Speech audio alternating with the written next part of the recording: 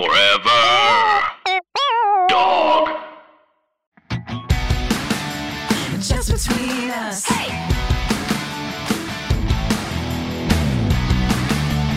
Just between us.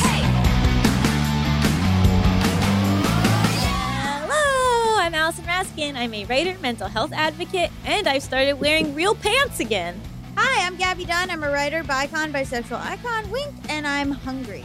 So Melissa has. Wait, you're not excited that I'm wearing real pants again? Are they real pants or are they stretchy on the top? Well, they're jeans. They're actual jeans. But yeah, they're still incredibly stretchy on the top. I get my pants so big. Like, Oh, yeah. I'll get them like 2 sizes bigger. Me too. And then just wear a belt. Oh, I don't have to wear the belt, so maybe they're not that big, but I want my legs to be like free inside the legs of the pants. I don't mind it being tight on my leg. I like that. It's more that the waist has to give me enough give. So I went into these stores and I was like, what is your stretchiest jean? Now I have flies again. I haven't worn a pants with flies in like 2 years. So when I leave the bathroom, I have to oh my God, I remember to check. I like that Gen Z has brought the trend of like big pants back. And so for me, the look can be, okay, there's 2 looks. Big shirt, which I have right now, big shirt, small pants. Or small shirt, big pants. And that's it. Big shirt, big pant. That's okay. Small shirt, small pant. No, small shirt, small pant was like early 2000s until like 2015. And it's over. And I'm glad. Our producer, Melissa, had 2 phones out recently, just now, 2 seconds ago. And I was like, 2 phones, that's a song. And Melissa said it was about drug dealing and a phone for drug dealing, a phone for life. And I thought it was a phone for like one for cheating on your wife and one for life. And it reminded me of yesterday, I tried to make an appointment at a motel. I tried to make a reservation at a motel for a music video shoot that Mal and I are doing. And so I called the motel and the woman picked up and I was like, hi, I'd like to make a reservation for December 18th. She said, no one's here. And I said, no one's here? Oh, like the motel will be closed on the 18th? And she said, no one's here. And I said, okay, so a different day because the 18th, the motel will be closed? And she was like, what's his name? And I said, oh, my name is Gabby for the reservation. And she was like, no one's here. And after a moment, I realized that she thought I was a wife calling to inquire if my husband was at the motel. And the best lie that she could come up with is no one is here. What? Like if I had said his name's Tom, right? She didn't even pretend to check the ledger. And she didn't even say like no one by that name is here. She said no one is at the motel. So on a Thursday afternoon, you're telling me that this motel, every room is empty. But weren't you had said the date of when you wanted to make the reservation? Yeah, I think she was so used to lying on behalf of men having affairs that she just said, no one is here. And then I said, no, a reservation for the 18th. And she said, we don't do reservations, just come by. And I was like, okay. And I hung up and Mal had been listening to my side of the conversation and was like, what just happened? And I was like, oh, it's a motel where like people absolutely like, it's an by the hour motel. So you either, have an affair or you have a sex worker or you're there to do drugs or whatever. And this woman was just like if your job is to run a motel that operates that way and your job is like probably women call all the time to be like, where's my husband? The best lie you've come up with in all of that time is no one is here. Hard to argue with that. Before I even said a name, just no one. You're not even there? That's incredible. And this is Just Between Us, a variety show filled with heartfelt advice, ridiculous games, and brutal honesty. Except for that woman fully lying. Yeah. And if you say, what's your name? Or what's his name? I say a name. You don't even bother to. So you know the names of every patron off the top of your head. Well, you know that no one's there. So that he couldn't possibly be there. Oh my God. Well, this week we're going to be asking Jackie Cation some tough questions about romance novels. So this is actually a little bit related. And later we'll be talking all about family loyalty through the lens of the Cuomo brothers. Oh man, that family crashed and burned. But first we have to answer a listener's question. So you know what that means. Hit it! International question! International question! International question! Jess, Canada. Ooh. True international, baby. Here we go. Hi, Gabby and Allison. First of all, huge fan of the show. You two have been a massive part of my healing process, and I can't thank you enough. About 9 months ago, I was spontaneously left by my fiancé. What is that like? I was about to say, terrible. no experience with that on this couch. For those new to the show, Allison has had a similar experience. Yes. Luckily not as horrible as this one, but here we go. So actually, he spontaneously kicked me out of our house. It was pretty horrific. One day we were driving to Home Depot to grab paint to redo the basement when we passed a dad playing lightsabers with his kid on their front lawn. My ex-fiancé looked at them and said, I can't wait to do that with our kids. For the entire duration of our relationship, he was wonderful. My parents loved him. He was kind and good to me. About a week later, he told me I had to leave in the middle of the night on a Monday in the midst of the pandemic because he needed time and space to think. There was no argument before this. Neither of us had betrayed the other. We were happily living together with our dog in the middle of the pandemic, making homemade pasta together, skating on the pond out back, and redoing the basement. We rarely even argued. If he was starting to have second thoughts, he never let on. All of my friends and family live 45 to 50 kilometers away. So that night, I left with the dog and drove an hour to my friend's house. She greeted me at the door with tea and a hug, and to this day, I cry every time I think how grateful I am for that moment and friends like her. The next night, my ex-fiancé called me back, again in the middle of the night around 11 p.m. When I got home, he told me I was a terrible, manipulative person and that I should take our wonderful, perfect angel rescue dog with me because he didn't want anything to do with me or the relationship anymore. He had thrown all of my things in boxes and garbage bags and left them in the front hall. He told me I had to take them all and that I wasn't welcome back, that my family wouldn't ever be welcome back. Weird flex, but okay. All of this was completely unprovoked. I know I'm not a perfect person or partner, but I also know I never did anything to deserve that. I don't even know what someone would have to do to me to make me want to do that to them. It was an incredibly traumatic experience for me. So it's now been about 9 months and I feel relatively healed. I've started dating again and I've met some really lovely people. But here's the problem. Every time I meet someone really great, I start to get a weird, uneasy feeling. My friends and family keep telling me to trust my gut, but if I do, I will literally leave every eligible man I meet. I don't get this feeling with men who are clearly not the one and who are looking for something more casual. It only happens with the ones who I really click with and who let me know that they're looking for something more serious and committed, which I want too. It's like they start to look too good to be true, and I convince myself that they must just be sussing me out to see if I meet their victim profile. I want to trust my gut if a man starts to make me feel uncomfortable, but these men are doing absolutely nothing to make me feel this way. One guy is a tradesman with his own business who takes his vacation time to go on trips to remote communities to help train people in trades that will bring revenue to their communities and eliminate the need for external tradesmen to be brought in for jobs. He's wonderful and has a super sweet dog and is always respectful and kind. I logically know that he is a good person, but my gut is saying not to trust him. How do I find a balance between trusting my gut and reminding myself that I'm still healing from trauma? As a young woman getting to know new men, I don't want to ignore my instincts, but I also know that they might not be the most accurate with what they're telling me.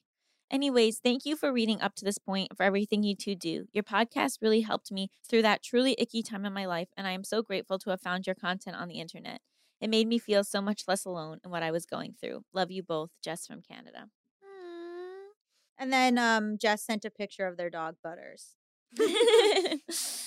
So this is obviously such a tricky thing. It is this thing where you're like, fool me once, okay, but if I get fooled again, then I'm the problem, right? It's this feeling that's not true, but it is this sense of like, well, okay, I could maybe toss up what happened to me as like a fluke, but like if I go through another, bad breakup, if I get left again, then like what is the common denominator? Oh God, it's me, right? At least like I kind of feel that on some level. Okay, I don't think that's false, but... No, I'm not saying it's true. I'm Okay. just saying like that's there I understand that fear of like am I picking wrong? But I think what you have to remember is your fiance fooled everybody. It's not like your parents were like, I don't know about this guy, or your friends were like, I'm not sure. And you were like, fuck all of you, I'm going for it. Right? Like, obviously, this guy had some sort of break or was going through his own crisis that resulted in him behaving in an incredibly extreme and cruel way. But like your ticker wasn't off. Like there wasn't signs that he was someone not to be trusted. And so what's really difficult and what's really hard is you just have to take the risk again. Like there is no way for me to say to you that this wonderful guy who, donates his free time to help communities and who is lovely and has a great dog won't hurt you. Like I can't make you that promise. You just have to decide, am I willing to take this risk? Like, am I willing to go after what I want, keep striving for the life that I want with the possibility that it might not end up okay? And I think the answer is yes. I mean, the answer is yes for me. And the thing is like, you also have to give yourself the grace of like, okay, if something terrible happens to me again, it's not my fault, like you only have so much information about people. At a certain point, you kind of just have to like take that risk. And the reason why these feelings are popping up only for people where there's a real potential is like textbook. You don't get worried about people who can't have the ability to hurt you. You don't like if someone is clearly not meant to be in a long-term relationship with you, if someone is just kind of a fuck buddy, like of course you're not going to feel that anxiety because you're not putting yourself in a risky situation. So it makes total sense to me that your anxiety is only happening with people who are relationship potential. You can't protect yourself. You can do certain things to protect yourself, right? Like you can pay attention to red flags. You can have these conversations with your partner being like, I have this. And this is a conversation I've had with John a lot where I'm like, obviously I can't make you say that you will never leave me, but you have to not leave me that way. Where we've had conversations where he's like, if this doesn't work out, it will not be out of nowhere. Yeah, like I'll bring up what I'm feeling over time, as slowly, I'm feeling it. Right? Yes. I can't promise that like this will be forever, but I can promise that it will not be the same trajectory as the trauma that you've already experienced. Right. Because you're honest and saying like this really affected me. I don't want you to do anything you're not ready for because I don't want to go through that again. So like just keep in mind my experience as a human when you are doing your experience as a human. Context for what everybody has gone through. It's irrelevant to diagnose this person, but just as a person with bipolar disorder, Allison mentioned some sort of mental health break. Seems likely in terms of impulsive decision making and personality twisting. So, on top of everything else, like not your fault, definitely not your fault. You're handling this extremely well in terms of having perspective, in terms of self-doubt, in terms of thinking like, what could I have done differently? What could I have done better? Like you're not saying anything like that. So it seems like at the 9-month mark, you're very self-aware and very attuned to what you did right and wrong in the relationship. Like Allison said, your red flags can't ping if the person is not giving any red flags. If the person is saying, I can't wait to play with our kids, let's get paint for the bathroom. Like, you know what I mean? Like that is all a universal indicator of a promise of a future. Like it's not like you were dating someone like who was like, I don't see a commitment, and you were like, no, we're committed. So I think it's hard because I think sometimes your gut instinct is twisted. Like you're saying, oh, my instincts and my, but like if you are dealing with something that might be complex PTSD, to be honest, the way that you look out for yourself might be like on the fritz, I wouldn't advise you to trust your gut. I would advise you to like trust your brain and your heart. I would be like, okay, look at two things. One, what is this person telling me? And do I have reason to believe them? Like, have they been clear to their word up until now? Have I met people in their life? That's a huge thing, Yes. right? Huge. You have to make sure that you understand your potential partner's world, and you have to see, do they have friends? Have they had friends for multiple years? Do they have either a relationship with their family or a relationship with other people that is familial? Am I allowed to enter their life in that way? What is their relationship history? Like, you can do your digging that needs to be done, right? And so that's like the brain part. That's like the, okay, I have this evidence. This evidence is telling me that this is a responsible pick for me to have a relationship with. And then you have the hard part where you're like, do I like them? Like, Mhm. am I in love with them? Am I attracted to them? Do I enjoy who I am when I'm around them? And then you kind of just, I would think, ignore your gut, because your gut Right. is freaking out Right. because of what just happened to you. Right. So instead, I would try to just really look at, like, what is the information that I have? Can I trust this information? And then how do I feel about this person? And how do I feel with this person? And then the rest is just a leap of faith. And all you can do is ask yourself, am I ready to make that leap of faith? You know, because you might not be ready to yet, or you might be ready to, but you're going to experience intense discomfort in your next relationship. That is just a given. You're going to have abandonment issues. You're going to be afraid that they're going to leave. And then it's working through that, and also being like, the worst thing already happened to me and I survived it. My fiance threw me out of my own house, was incredibly cruel, abandoned me, and I'm okay.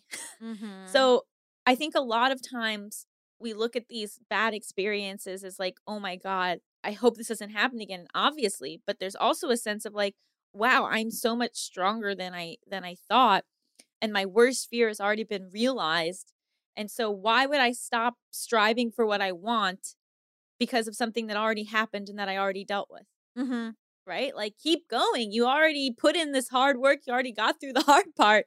Now, like, pursue love, continue the life that you want. And, you know, terrible things happen all the time. We can't prevent them, but that fear shouldn't prevent us from continuing to live.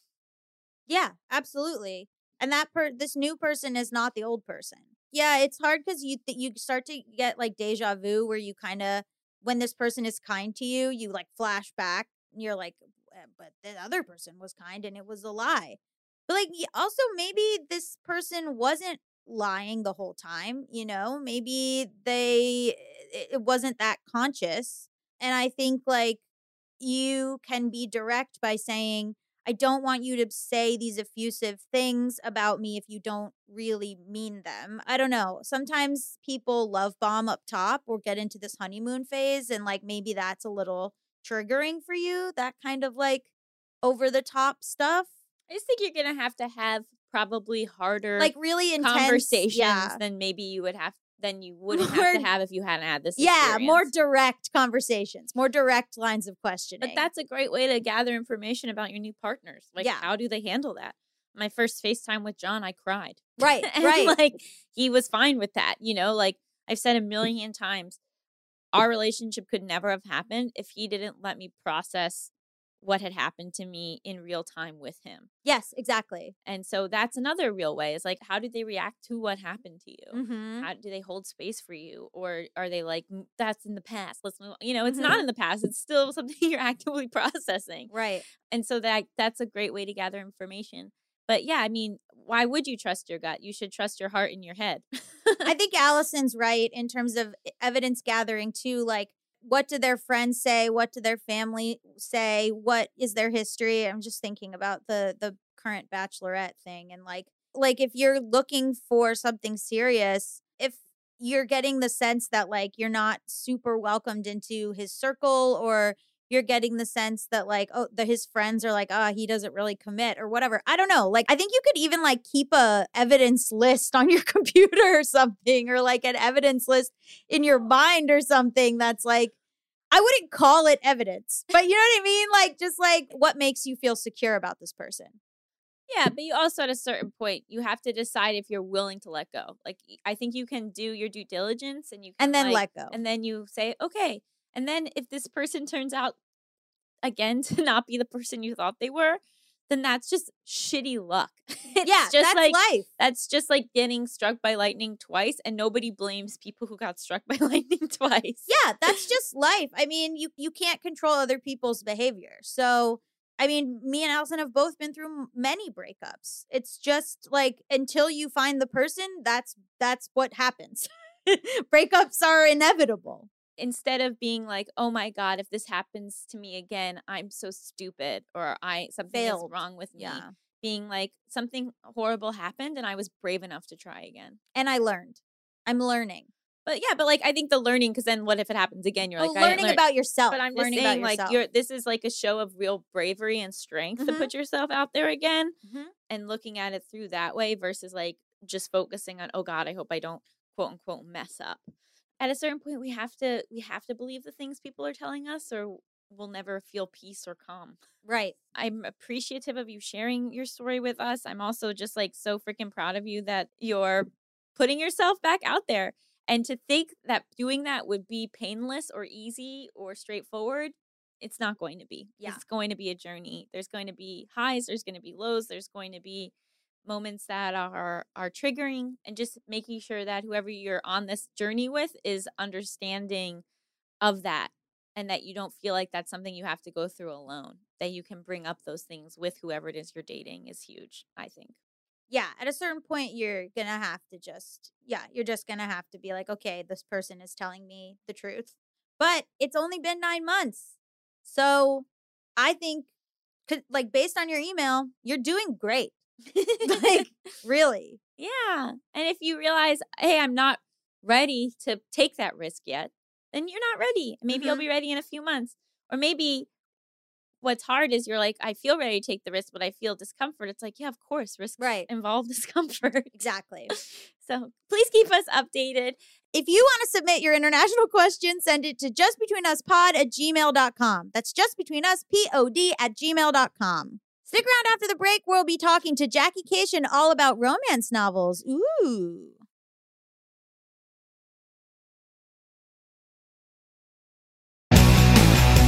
Just between us. Welcome back to Just Between Us. It's time for the juiciest, most scandalous, controversial segment known to all of podcasting. Tough questions. This week on the show, we have comedian Jackie Cation. Hello. Hello, I feel welcome. How are you? Oh, perfect. Longtime fan, first time caller.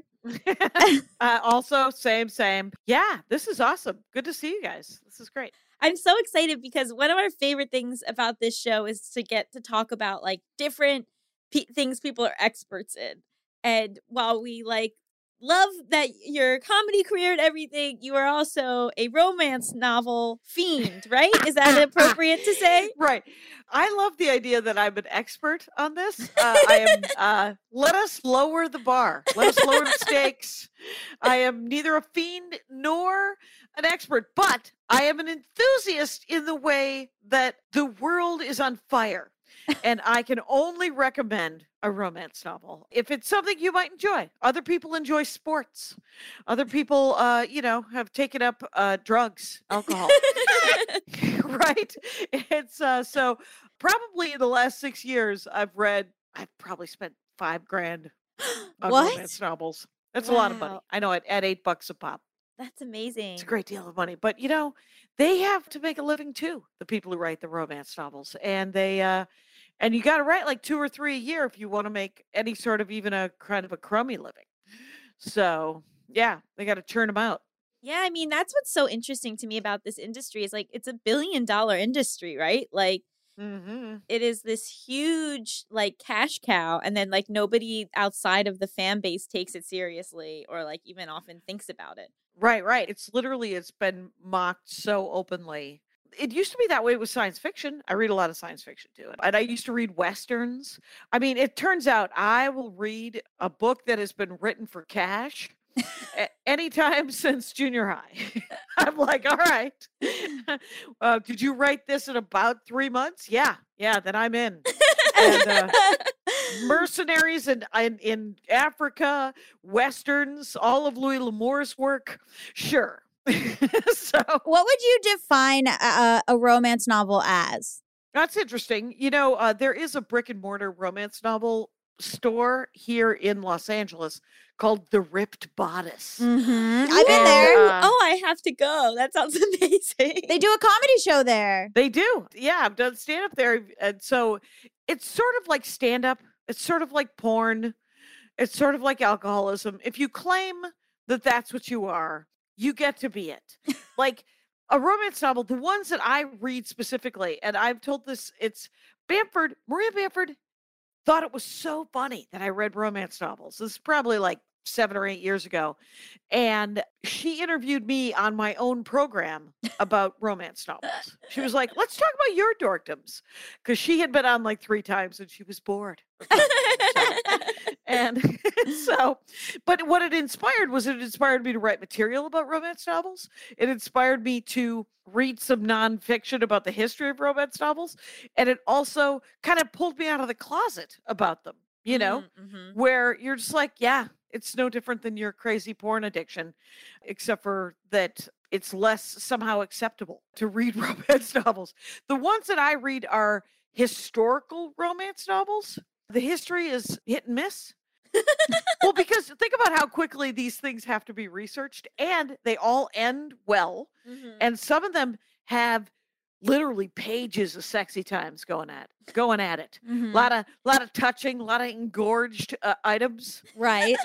body parts that are all lit up. But they can be anything, right? There are like my great aunt loves modern Western romance novels. I like romance novels that are set in England around 1815. That's so specific. Though I've run out of them. It's enormously specific, and it bled off. Like I'm sort of out of them. Yeah. So I'm in the 1870s right now. Oh man. And then there are some that are set in like the what was it, Knickerbocker time? I don't know what it was called, but it was New York City in the late 1800s, early 1900s. Yes, Knickerbocker times. Yes. Yeah, okay. And it's interesting because they are, and I tell this story. There was God, I wish I could remember the name of the author or the name of this book, but it was essentially a history of romance novels. And it might have been called like Bosoms and Bedtimes or whatever, like just owning how kind of goofy they can be, right? And but if you think about it, so can science fiction. Have you ever read any Robert Heinlein? Right. Jesus H. Christ. Anyway, get some help. Anyway, so that guy's dead. Okay, so and I genuinely like Stranger in a Strange Land, The Moon is a Harsh Mistress. I liked all these. I will literally read almost anything except horror because, quite honestly, it scares me. Yeah. Yeah, and I won't read sad sack Oprah Books of the Month. Slice of life stuff. I don't like them because I'm like, no, I'm already living that. Right, right. And books are an escape. Yeah, I would like to check out. Give me a minute. Okay, so here's the crazy thing about historical romance novels. The woman who wrote this book, she went to like Wesley or some fancy, lady college, Ivy League lady college in the 80s or 90s. And she came home and was talking to her rich mom. And her mom was like, have you decided what to study? And she said, yes, I'm going to study women's literature. And her mom goes, are you going to read any romance novels? And her daughter said, our author said, those Fabio books? Oh. And her mother said something that I thought was epic. Her mom goes, oh, so you're not going to read the books that historically have been written by women for women about women. Interesting. Okay. And then she said to her mom, fine, give me a syllabus. And then her mom gave her a syllabus. Like I started reading them in junior high and they were extra dumb. They were super dumb in the late 70s. A lot of rape fantasies. And that's what happens in the romance novels a lot in the 60s and 70s. Is you fall in love with your rapist, you marry him, and then he turns out he's a good guy. But it turns out he also has complete power over you. Anyway, so it's all very disappointing. But the other side of that, and they also still exist, but it's because it's gotten super nichey, right? Like it's like podcasting in the way that it can be for 11,000 people. Right. And still make a profit. And still make a living, right? Or at least a profit. And so Barbara Cartland wrote these ridiculous. They're vaguely religious, a lot of longing looks, and then the last page, they're at the altar and they might get to they might get to kiss on the lips. And this was in junior high. And so I read all of those and I was like, these are exhausting. And then I turned to Harlequin romances, which were a lot of the same. They were kind of the rape fantasies and the married thing. And then Harlequin Romance put something out in my senior high years, and they started publishing something called Second Chance in Love. And people could get laid because they were either divorcees or widows. Ooh. Oh. And they didn't have to sweat the whole like wedding night virginity. Well, this is uncomfortable. Get it together. Right. These were experienced lovers. Yes. And the first time you have sex, it's always weird. I don't know how it is for men, but for women, you're just like, well, that was weird, but I kind of liked it. Let's do it again. And I'm also supposed to like it, so let's try it again until I figure out what it is I'm supposed to be liking. Were these still being written by women, though? Were these all being written by women? You can't tell, right? I think that some men were writing them, and I think that a lot of men were reading them. One of the interesting other things that was in that nonfiction book was the way that romance novels are purchased. Because in the 50s and 60s, I think Harlequin was the first one to go sort of mass market on it. There were comic book romance novels in the 20s and 30s and 40s, and those were all like Nancy Drew kind of, everybody's wearing pumps and you fall in love, and it's, it's sort of like a dating, it was dumb. But they were something for someone, right? And women got to make choices in them, and women got to be people. But in the 60s, I think the Harlequin Romance Company started, and they started selling them in grocery stores. Oh, interesting. In like the card aisle. Yeah. You still see them right there. And it's because women were given a grocery budget by their husbands. A lot of them didn't have jobs. And so they could hide their book purchases in their grocery budget. That's brilliant. Oh. I love that. Trippy. It's such a strange genre because like in some ways it's incredibly empowering, but in other ways it's backwards. And have you seen like in more recent books, is there more of a feminist angle and lens to them? Yes. And even the rape ones were empowering.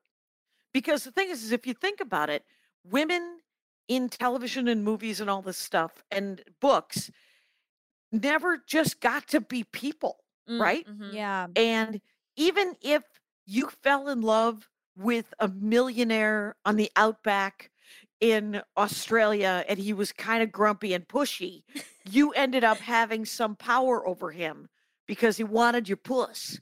And so it was like this ridiculous. And so if it was only that, right? Like I remember in junior high, I didn't know, I had no social skills in general. And then specifically with young men that I thought were handsome, that I wanted to get with. And so I'm reading a romance novel going, okay, well, and sometimes the messages are terrible. I mean, but this is true too of sort of shitty movies, right? I have a not well enough researched opinion about B movies that the more standardized the movie, the more there's like a B plot that is socio-political. And the examples I have are like Footloose, which was a huge hit, but the message of Footloose is keep censorship is bad. That's the message of Footloose. Dirty Dancing, also a huge hit, but the message of that is keep abortion legal. And Blue Crush, so it could come from either side. I don't know if you ever saw the surfing movie Blue Crush. Of course. Definitely. Absolutely. The message of that was true happiness is found through corporate sponsorship. I'm not even kidding. Like if you watch it, you're like, oh, okay, well, the happy ending. Congratulations. Yeah. That's wild. I mean, so do you think it affected you? Because I think a lot of these, like growing up, even with John Hughes movies, let's say, that is very, you have to get a boyfriend and, pick the guy, but don't pick the best friend, and the best friend is goofy and like all this. So like there's a lot of, even with Breakfast Club, revisiting Breakfast Club recently, it's like the Bender character is basically sexually harassing Molly Ringwald for the entire movie, and then she gets with him. Like, do you feel like reading this stuff in middle school and high school like affected the way that you viewed relationships? Completely. I mean, the thing is it creates acceptance, right? Whatever TV or movies or books that you're reading, comparably, like your family that you're raised up in, you think that that's normal. Mm-hmm. It's presented to you as the norm. So the good thing about a lot of the romance novels is, like, I did a Dork Forest with Jen Kirkman Mm-hmm. and about Hallmark movies, those Mhm. Christmas. And she said one of her favorite things about those movies is that it's always some incredibly successful businesswoman who goes to the small town of her childhood, and the guy who owns the Christmas tree farm now went to high school with him, and they end up getting together. And at no time, like, there's no expectation that he has kids or she has kids. They just sort of sweetly fall in love.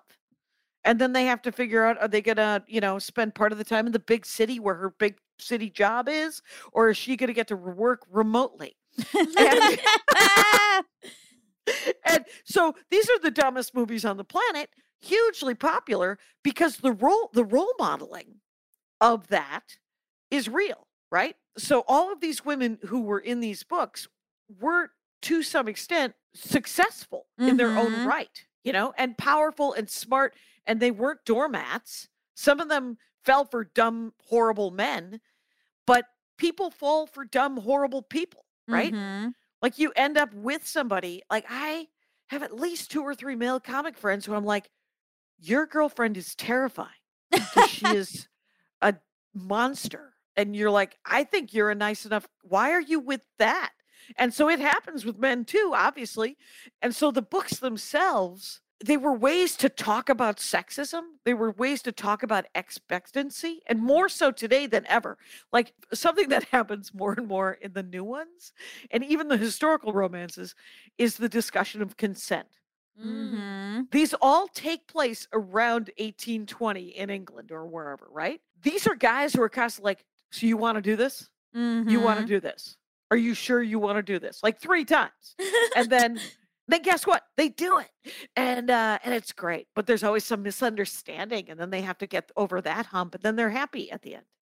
Right. So even in 1820, they're using modern concepts of incorporating consent. Entirely. Like, essentially, that's why they're historical. But the other cool thing about the history is the amount of research that the writers are doing. They actually are trying to, how, like, history has both been whitewashed and sort of boy-washed. Mm-hmm. Like, it's all about men, it's all about white people. There are journals, there are documents, there are stories of powerful, smart doctors and lawyers and, heroes that are women. Mm-hmm. And these authors of these weirdo books are finding those stories so that they can base their characters on them, or their characters can know those people Mhm. and be inspired by them, because we are different than the women that were 300 years ago. It's just now there's podcasting. Now we can talk about it, right? Yeah. Now there's a platform, and, like, if you think about the strides that have been made in civil rights and women's rights and just children's rights and all these things in the last 100 years, it's all because of media. It's because of radio, it's because of literacy, it's because of television, it's because of the internet, it's because of telephones. And this is going to sound the dumbest, but I always thought that I got racism. And right? Because I was like, I'm not a shitbag. I don't, even when I'm the maddest in the world, when I was a child, it was like, you don't call people racial slurs. You just don't. It's not, I don't care how mad you are. I don't care what's happening. You don't lose your temper and then just start calling Right. Jewish Right. people or black people names. Right. The old Michael Richards. Yeah. Right. You don't snap. Right. I snap and I say super mean things, or I do super stupid shit, but it isn't that. Right. It's a separate thing. So I built myself a tiny statue inside my head because I'm the best. Right. And so I thought that I sort of got racism, and then the iPhone camera was invented. And I could watch what was happening to friends of mine who were black and brown and gay and trans and all the things. And I would see it online. This is 10 years ago. This is 6 years ago, where I would see it. And then I would say to my friends, did you see this? And they would say, put it away. Yes, I've lived it. Please do not show me racism at this time. I'm familiar with it. Let's go to lunch. But the representation, there's a way for men to know now what happens in women's lives. Like, we all are in the water, right? We're in our own fish bowls. I'm like, no, this is how I live my life, slightly defensively, but fine, Mm-hmm. you know? And guys are like, well, why wouldn't you just go to that thing? Well, didn't want to be killed. Yeah. Yeah. There's more of an ability for people to show their real experiences, for people to show their real life experiences in ways that you like wouldn't even consider. Yeah. And it's undeniable. Right. Yeah. Right. Just between us.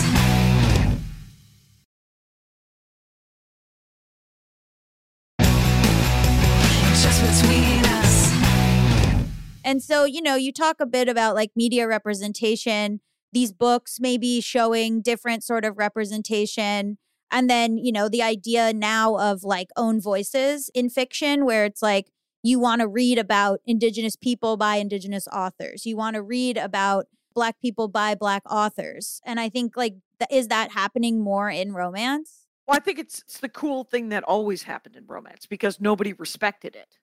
Interesting. They were like, oh, women are going to write this and we don't have to pay them well.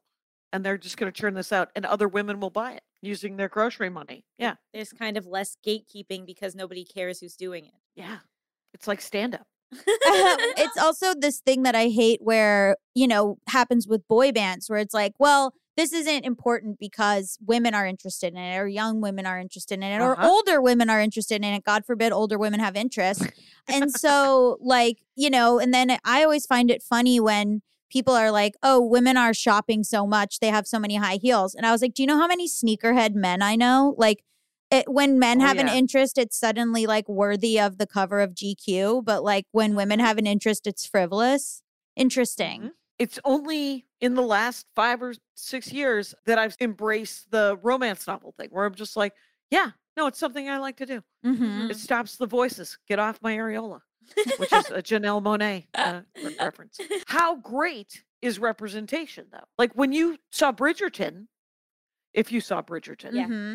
the fact that there were some Black characters and it was treated a la Hamilton, where they were just they were actors Right. playing those parts. I thought it was awesome. I did talk with a friend of mine who likes both romance novels and is Black, and she said, they don't mention the fact that he's Black except one time, and if you bring it up at all, you better address it. But they didn't. Like Yeah. at one point, Lady Dansbury, I think, says that the Queen, 2 generations ago, somebody married somebody Black, and that's why they get to be a duke or something like that. And that felt like a thing that was done in committee. To like what? We That they were like, we got to address it, but not too much. Exactly. Yeah. Yeah. That it feels like it was a group decision that didn't need to be made because at no time is it addressed.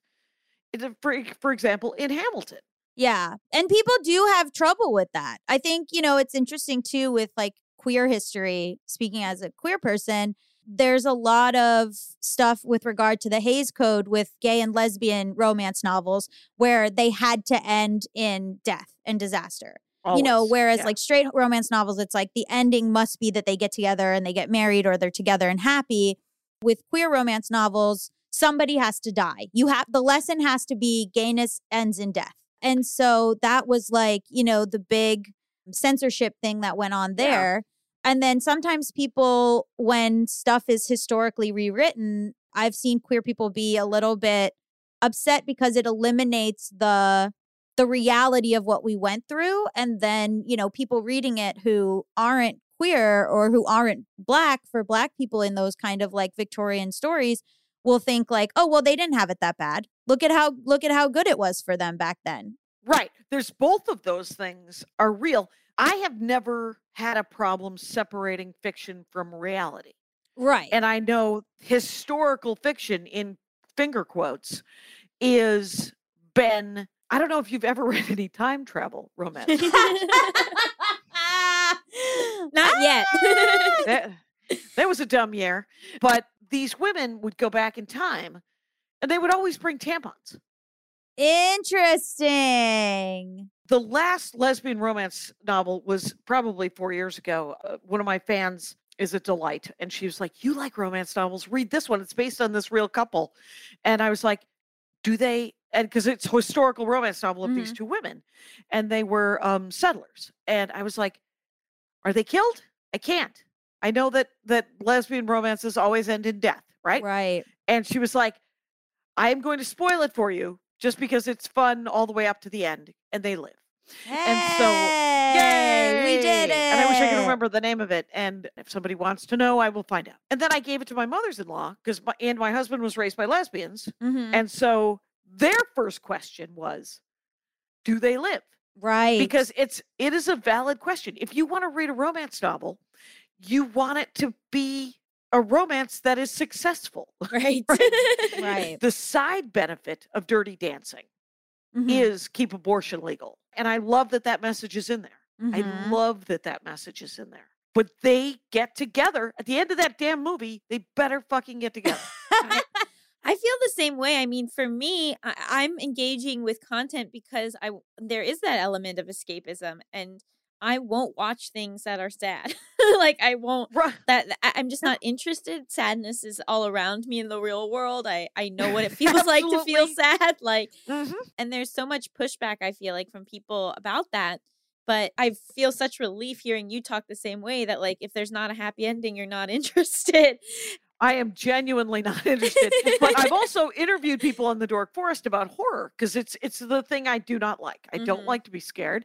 Sometimes I'm scared in real life. I don't like it there either. But I've had people tell me that they find horror therapeutic and they process trauma. Yes, it's cathartic for me. Yeah, it's cathartic. Because you're getting the feelings out in a controlled way. There are some romance novels that are super sad in the middle Mhm. that I have sobbed. Yeah. I will cry. I will cry.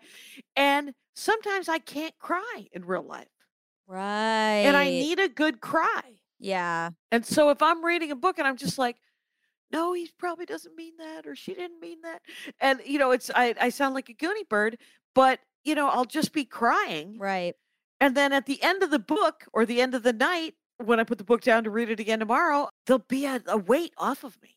Yeah. The physical catharsis of bleeding that energy off. That is true for people who like horror and for people who I think people who like sort of the they're like, oh, other people we all feel so alone sometimes. I was just thinking a lot about like my love of Succession and how that is a tragedy, that show. It's funny, my partner and I got into a thing because I was like, it's a comedy. Like it's a dark, black comedy. And my partner was like, it is not funny to me at all. It is a tragedy. And I was like, well, yeah. But it's like funny. And they were like, not to me. But I have like a dysfunctional family. So I like it because I'm not like the Murdochs who have to, deal with who's going to be next in line to be CEO. But my family is so dysfunctional that I'm like, feel like I'm getting it out by watching Succession. Whereas like, that is a bleak show. There are no happy endings there. Everyone is a bad person. And same for horror. Right. Yeah. I watched the first Godfather movie for the first time, probably 5 or 6 years ago. And my brothers have loved it their entire lives. Every male comic in the whole wide world, they relate. They just none of them are Fredo, whatever. But so I watched it. And at the end of it, I was like, well, I'm not watching this family. This isn't going to work out. Nope. Nope. I don't care. And the thing is things are well done, right? There is beautiful prose that is about bad life decisions and people being horrible to each other. There's beautifully filmed movies and television that are sad sack, evil, just sort of, or like murder porn. My murder porn the good guys have to win at the end. Mhm. So everyone else is watching Squid Games. I'm watching Mortal Kombat. The new Mortal Kombat is what I want to watch.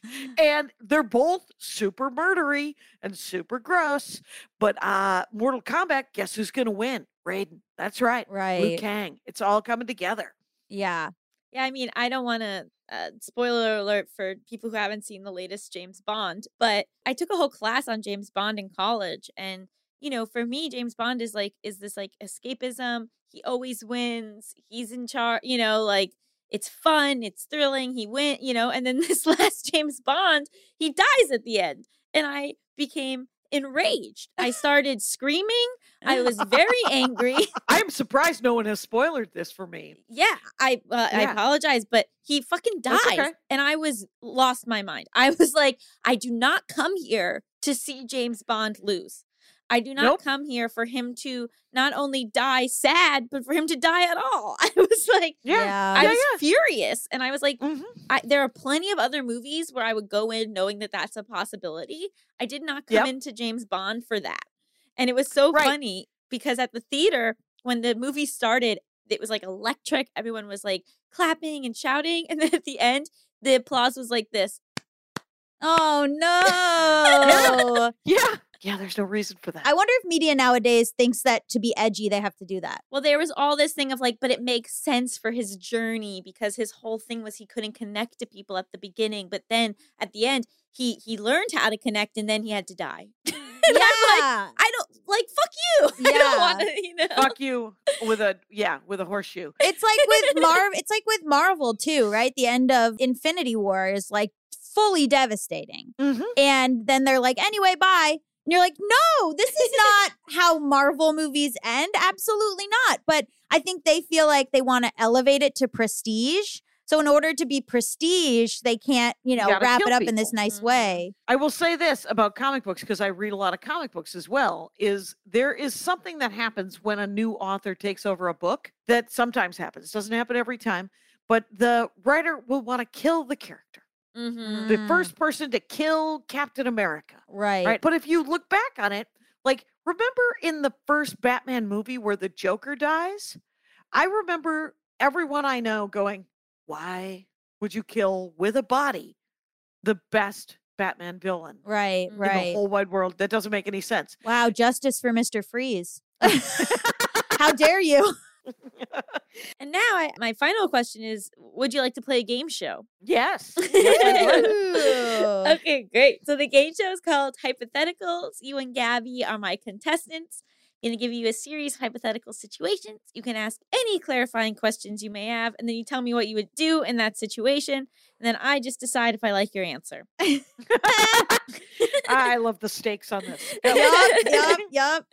Okay, amazing. So our first game is America's favorite game show, Would You Stay With This Cheater? There is a new TikTok trend where people kiss their siblings in front of their parents to get a reaction. Your partner of 3 years participates in this trend without warning you first and makes out with their sister for around 30 seconds as their parents scream in horror. Would you stay with this cheater? I wouldn't stay in that room. I have 5 siblings and a healthy terror of incest. There you go. Yeah, absolutely not. That is horrendous. No. And anyone who follows a TikTok trend that is hurtful in any way is a monster. Okay, so even though they go super viral and get a lot of money from it. That actually makes it worse. Yeah. I don't even like when people are like slightly mean to their dogs as TikTok trends. Like, no, absolutely not. TikTok makes you feral, and I am scared of it now. I used to be on it all the time. I haven't been on it in a month because I think it makes people truly feral. All right. So a clear consensus, you can't make out with your siblings. Yeah, you know what? Me and Jackie are going to draw the line at making out with your sibling. There you go. It's over. Okay, our next game. Are you a terrible parent? Your child, 16, really wants to get a motorcycle, but you are worried because they're very dangerous. As a compromise, you let them get their license and buy them a used one with the condition that you must be on the back of it whenever they drive somewhere. This incentivizes them to barely ride it since it is way less cool to show up on a bike with your parent on the back. Are you a terrible parent? You both fall off twice with minor injuries before they lose interest. Okay, I have 15 nieces and nephews. The oldest one, I think, is 45 years old. Anyway, I traditionally have said to absolutely every one of them, you can do whatever you want when you're 18. As an adult, it's scary being around kids. And so if you could wait for drugs and sex until you're in college, that'd be great. And then never tell me about it. That would also be great. There's no motorcycles. You buy your own fucking motorcycle. I am so anti-motorcycle for someone who grew up around so many bikers in Alcoholics Anonymous. I must say that I am very anti-motorcycle. I've had a lot of friends get in accidents. I dated a guy whose dad died on a motorcycle. Like, not for me. So I think it would be I feel like I'm a terrible parent mostly because if I can't hold the boundary of absolutely no motorcycle, then what am I even doing? It's very, very, very dangerous. It's super dangerous. But here's the thing. I love motorcycles. I would love a moped. My husband is like, wait, you might have missed the window. But I love motorcycles and I get it. And if you are a safe motorcycle driver, it's still very dangerous. But if you're an adult and you want to do that, I'm okay with it. But not at 16. I don't know a 16-year-old in the world who should be given a knife to play mumbly peg. So how about no? And I'm not a bad parent. I think I'm a concerned adult. Yeah. I'm part of the village helping you live to be 18. Agreed. So you were a bad parent for even allowing them. Yes. But it is a somewhat funny visual to see someone pull up to a party on their motorcycle and then their parent their gets mom. off the Yeah. back. Yes. Generally, I am in agreement of if your child wants to do something and then you say, okay, I'll do it too. Because nothing has made me not want to do things more than my parents also wanting to do it. Right. Like my dad just got a tattoo and I'm like, well, I guess tattoos aren't cool anymore. Like it's truly so, Lori Kilmartin talks about how she wants to watch porn with her son just to discourage his. Exactly. That was a hypothetical from a couple years ago. Yep, exactly. Nice. Okay, our final game. Is this a date? You're part of a weekly trivia group with 6 members. One night, one of the members, a friend of a friend, asks if you would like to join a new trivia group, which meets a different day at a different bar. You say yes, but when you show up, you find out that the team is just you and that one other person. Ah! They explain that they think you are the smartest person they've ever met, so they didn't need to ask anyone else to join. Is this a date? I marry this person. I immediately marry this that- person. That is totally a date. Yeah, we get married in Vegas the next day. It's a good true. strategy for you. I'm a Gemini. I want to be told I'm the smartest person always. My partner right now believes I have a genius IQ and wants me to get tested. That's why you're together. It's one of the nicest things they've ever said.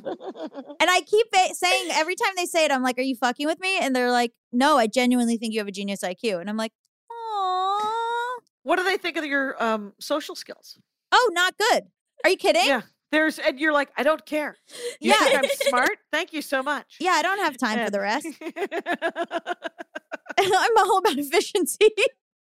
I watch Jeopardy like almost every day, and they one time they were sitting with me, and then they were like getting up to do something else, and I was like, no, you have to stay. I can't watch it alone. I need someone here to witness me getting everything right. Oh, it's hilarious because I was working on a bit about how nobody needs a witness for everything. Like there's things that I do that I want my husband no part of it. No, Right. take a lap.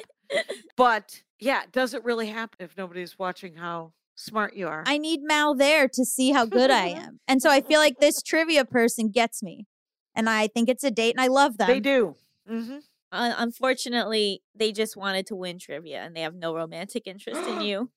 Boo! I would be romantically interested. If I thought someone was the smartest person, I would be romantically interested in them. There's a lot of ugly men I've dated who I just felt were really smart and talented.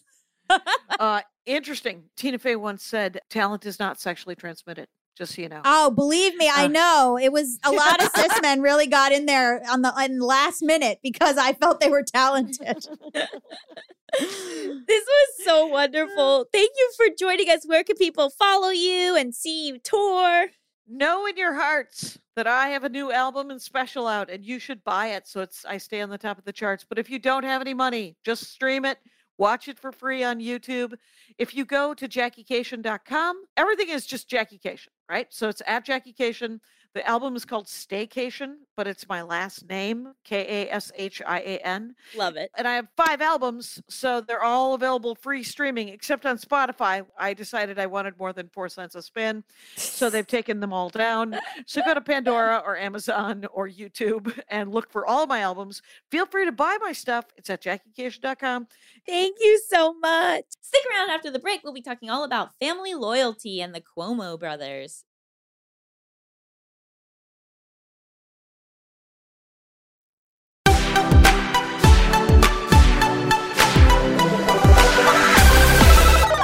Welcome back to Just Between Us. It's time for topics. XXXXXX, baby.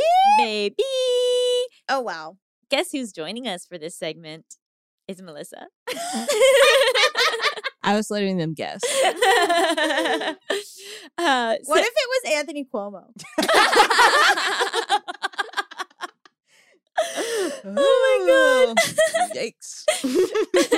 So I don't know if you've all been following this New York centric news in a way, but basically Andrew Cuomo had to step down, resigned from being governor of New York because of loads and loads of sexual harassment claims. And his brother, Chris Cuomo, who is a CNN news anchor, also got fired because he was heavily involved in trying to cover up his brother's illegal activity.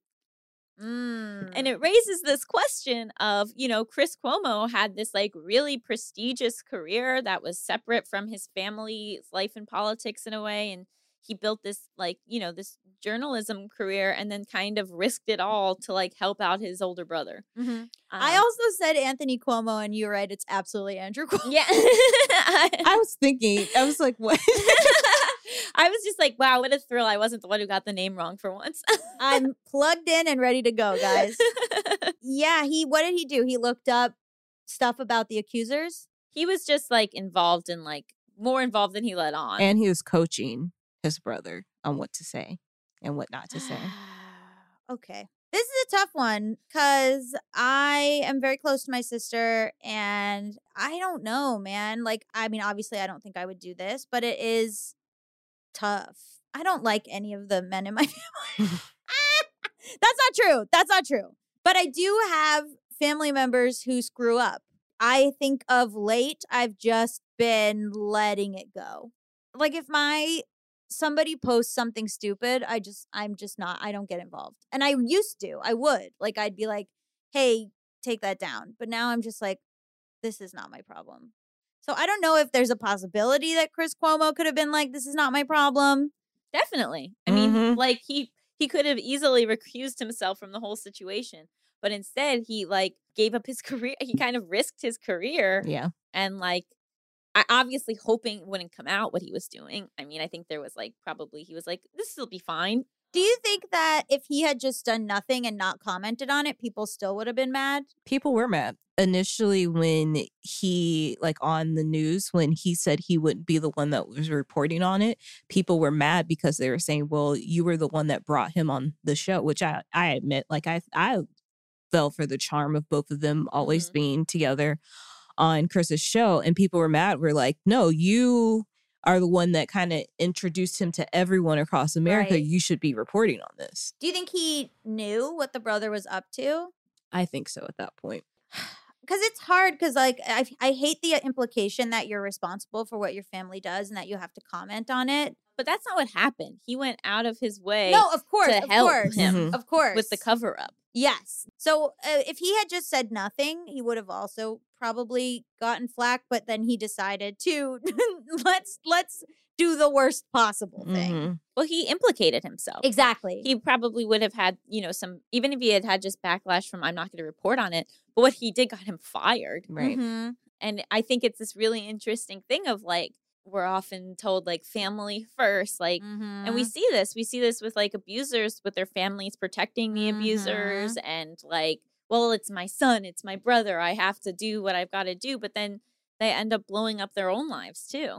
Yeah, it's like the Gabby Petito case and the parents covering for this Brian Laundrie who killed her. And it's like, I understand that it's your son, but this person needs help. Sometimes like they do something horrible and the best thing for them is something that makes them have to get help or change or something. Or like, like even with the school shooting in Michigan, the parents covering for the son, like the son was literally crying out for help, like literally saying the words "help me," and the parents were like, "Go back to school. Here's a gun.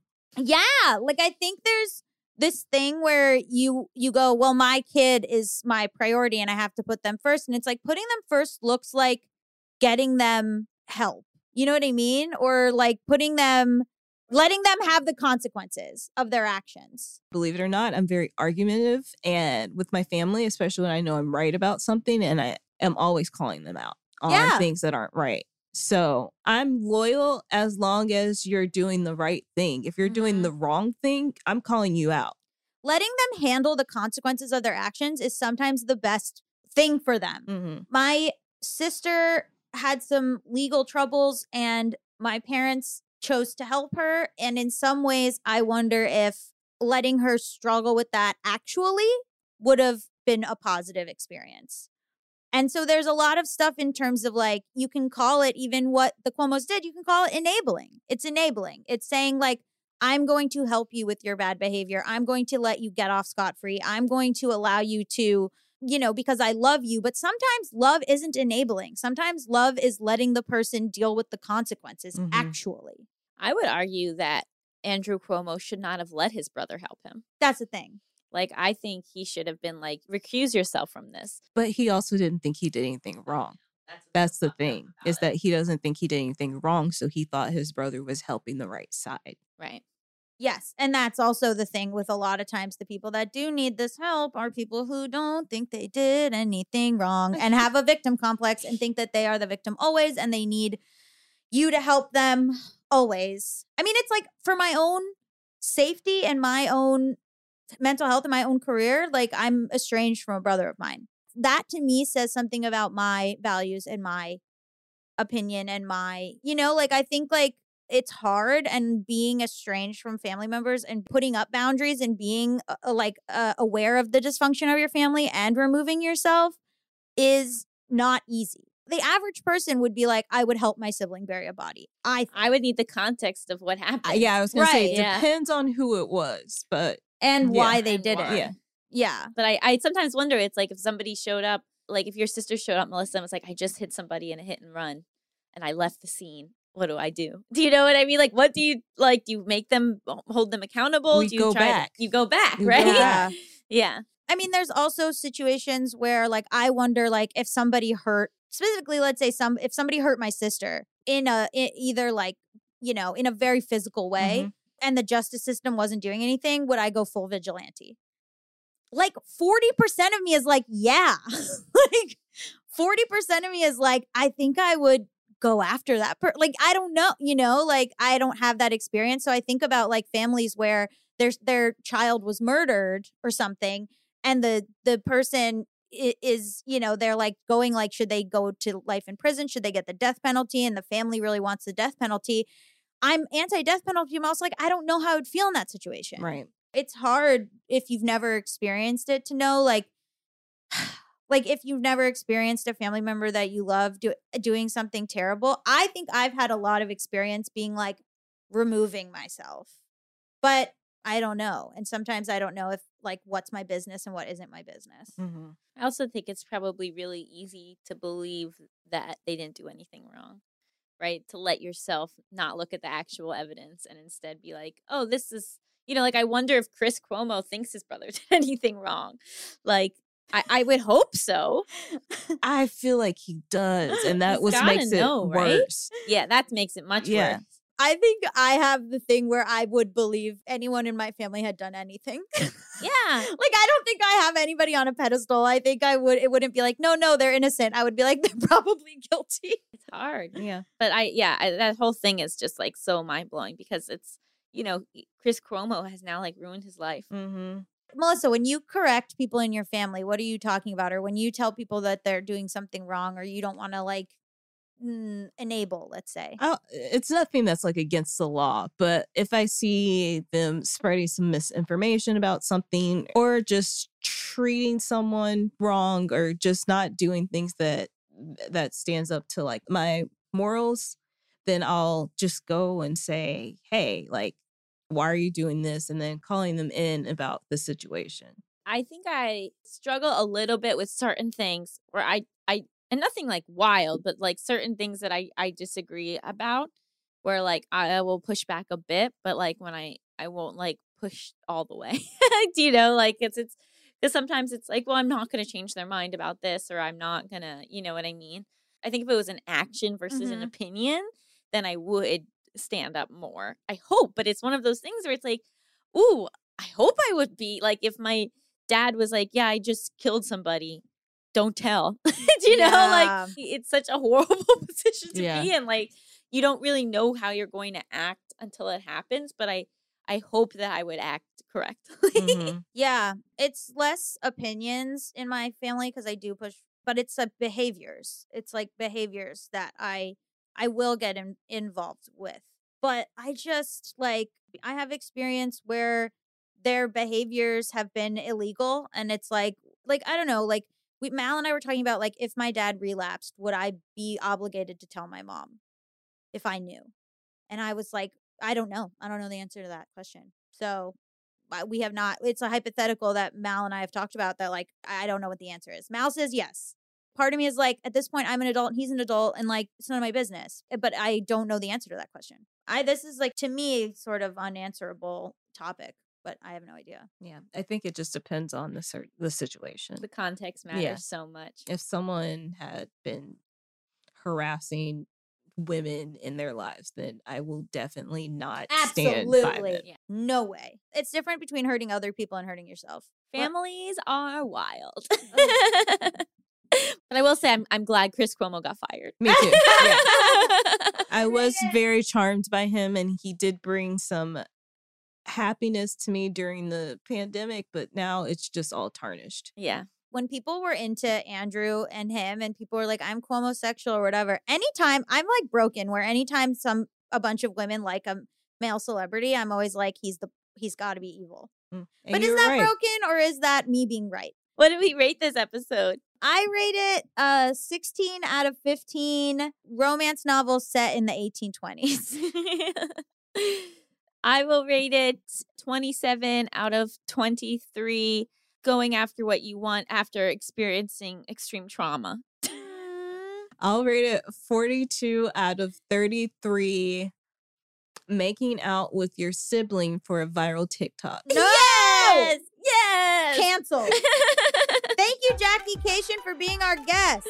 Just Between Us is a Forever Dog production hosted by me, Allison Raskin. And me, Gabby Dunn. Produced by Melissa D. Mons. Edited by Coco Lorenz. Executive produced by Brett Brougham, Joe Cilio, and Alex Ramsey. Brendan Burns composed our killer theme music. To listen to this podcast ad-free, sign up for Forever Dog Plus at foreverdogpodcast.com/plus. And check out video clips of our podcast on YouTube at youtube.com/foreverdogteen or on our channel, youtube.com/justbetweenusshow. Make sure to follow us on Twitter, Instagram, and Facebook at Forever Dog Team to keep up with all the latest Forever Dog news. Also at She Is Not Melissa, at Allison Raskin, and at Gabby Road on Instagram. Bye! Forever Dog.